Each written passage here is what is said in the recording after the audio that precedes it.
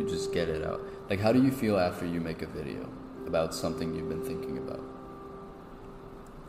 Like a message in particular? Right. If something's in your head and you're like, oh, I should talk about this on the video. You know, most of the time, if you go to my Instagram page, most of the time after I make a video, I regret it.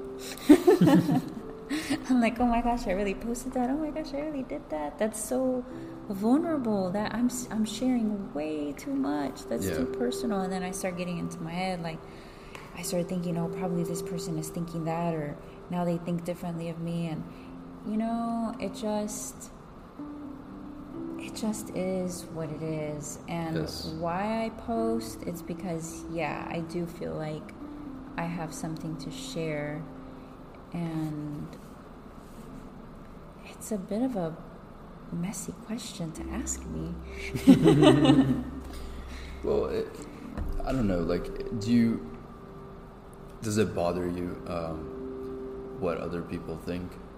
Because I would assume it wouldn't, right? You've been in movies, you've been in commercials, so I'm sure you're self-aware and self-confident to the point where it wouldn't bother you what other people think, right? I think finally at this point, I don't care. Right. But I cared way too much at the beginning when I first started acting, and that's part of the reason why I quit for about 8 years, is because I was doing it all for the wrong reasons. Really? Yes. Like what? To be loved, to be accepted, to feel important. Like validation? Yeah, I needed validation. That was part of my codependency that went under the radar for so long. And when did you become aware of it? I guess when you stopped, right? Well, no, because I stopped back in 2009, 2008, and I didn't get back into it until 2018. Oh, wow. And I didn't know that it was a codependency issue. I just knew that it was killing me inside, because if I didn't get a job, or because as an actor you have to build a callus against rejection. You have to just accept rejection or let it slide right off of you, and that's pretty hard to take when people are constantly judging you. And sometimes you'll walk in a room, they don't like the way you look, and they say thank you next. That happens too. Oh yeah. It's like super competitive and very competitive. But I guess no, you're right. You kind of develop that through experience, right? You can't develop that sitting in your room or sitting in your house. The analogy you used, I think, is very accurate and valuable. Develop calluses. Like if you work out, you'll see calluses on your hands, and that's how you know you're actually putting work in. And that translates into everything. Like, we're past the fitness segment. Like, that translates into life. You're not going to develop as a person if you don't go out there, be vulnerable, face rejection, etc. Like, so that's interesting that you said that. Yeah, you can't learn about yourself hiding in a room. And it's scary to be out there and interact with people because they have their own opinions, and whatever it is that you feel, it's really a direct reflection of how you feel about yourself. They trigger you. That's so true. It's very well said. It's happened to me like countless times where I think, oh, the other person is thinking this or that, and it's just me thinking about it's like self-criticism in a way, but bouncing off of the other person. So weird. And that other person's not even thinking about us. Right. Exactly. Most people are just thinking about themselves. Exactly. That's super valuable, because if you feel judged, I'll share this story or experience, I guess. I felt judged, and what's the word? I've cared about what other people think for a very long time. I used to care, I don't want to go, even in classroom settings or at parties or whatever. And when I started reading and acquiring more knowledge, I learned that you put yourself in a dominance hierarchy. So if you enter like a room of people that you don't know, you take a glance, you glance at people, and then you place yourself in a hierarchy. Oh, this person's better looking than me. I'm definitely below in the hierarchy. Oh, that's a super successful person. I'm lower in the hierarchy, etc. Right? And so you rank yourself based on the environment, and that's where a lot of your insecurity and self-criticism stems from, is ranking yourself at the bottom. But a good way to, I guess, get over that is by going and talking to those people and looking them in the face and looking them in the eyes. Talking to people makes you understand like who they are, what their character is. And if someone's rude, then honestly, fuck them. Like, it doesn't matter. But that helps. It's so interesting that you're saying this now, because I will share a story on that, judging or ranking ourselves in hierarchy, because I just had this experience a few months ago. So I had this conference meeting, and there were these very successful, attractive, tall, muscular businessmen. And I said, oh my gosh, this is what was happening in my head. Right. Oh my gosh, Jen, you don't level up to that.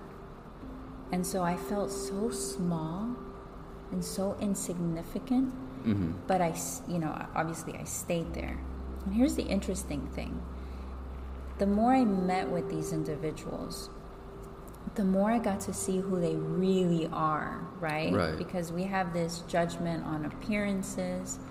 But after the fourth time that I was sitting in this conference with these two hotshots, I realized how insecure these people really were. Exactly.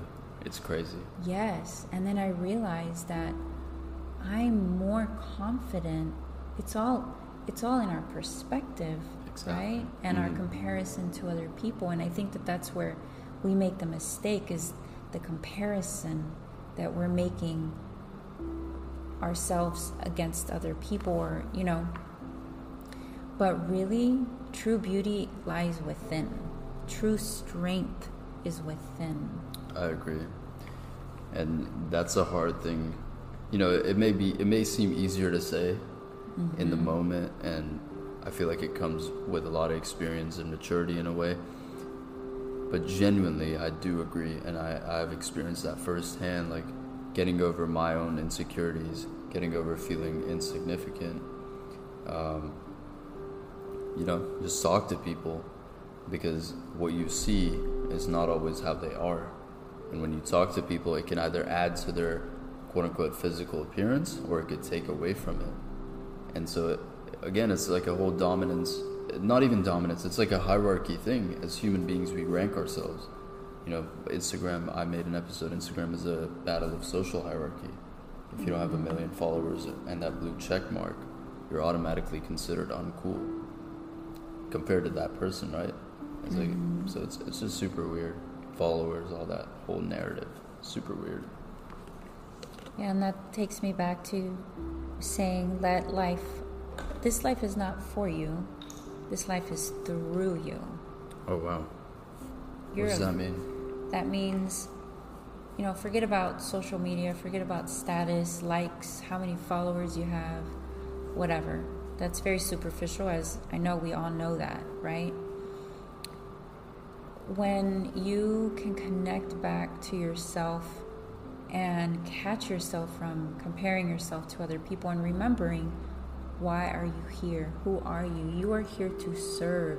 You are here as a vessel for life to work through you, to bring the magic through you. So you have to keep your heart open and just let life work through you. And you have to allow that to occur. And that, to me, brought so much peace, because it helped me stop asking, what am I supposed to do? Am I supposed to, because I got on social media for a while and I was trying to do the whole fashion thing. And I realized that I wasn't passionate about it. And then I switched gears into doing something else. And then I was trying to find myself still.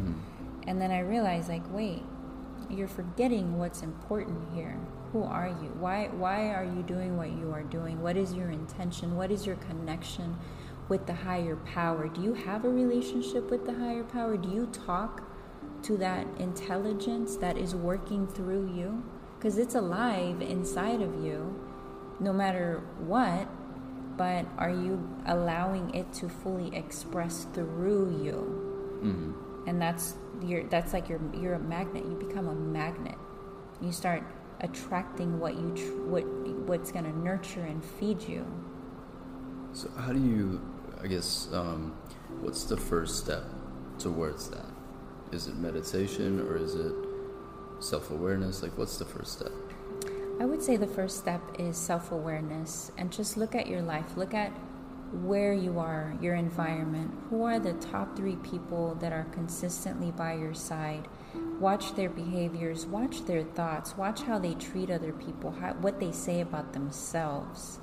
Just start to dissect your life. Mm-hmm. And if there's an area of your life where you're like, this is so toxic, I need to change this, then I think that's really the first step. Because we can tell the world, you need to meditate, but it's not gonna make any sense if there's not that first layer of awareness. I agree. And then once you become self-aware, what's the next step? Like, how do you move on from that? I would say an action plan. What are the things that you want to change? And get real clear about what that looks like. And it really also boils down to what areas of your life do you not like how you feel? Mm-hmm. 'Cause that's a big indicator. Like, I'll tell you, I was in a relationship for a very long time, and I just was not happy. Right. And I kept pointing fingers. It's because it's him. He's not giving me what I need. And then I realized, no, it's because I'm not happy with myself. I don't know myself. And so going back to answering your question, like, what's the next step? Create a plan for yourself. Write it out. Because if you don't write it out, it's in your mind. It's in the air. You don't have a reference point. So just get a journal. Journal what you've become aware of. What are the things you don't want in your life? Just make a T chart. Mm-hmm. The things you don't like about your life, the things that you wish were different, and then also write on the other side of the T chart, write the things that you are grateful for and the things that you want more of. Right. So it's identifying that, and then it's the action. What am I going to do every day to get closer to the things that I need more of and the things that are working for me? You know, it's funny you say that because my mom's like an expert in that. She's written a lot of stuff down throughout her life and actually achieved it. Like, she's written plans down and they've come to fruition through work and through planning.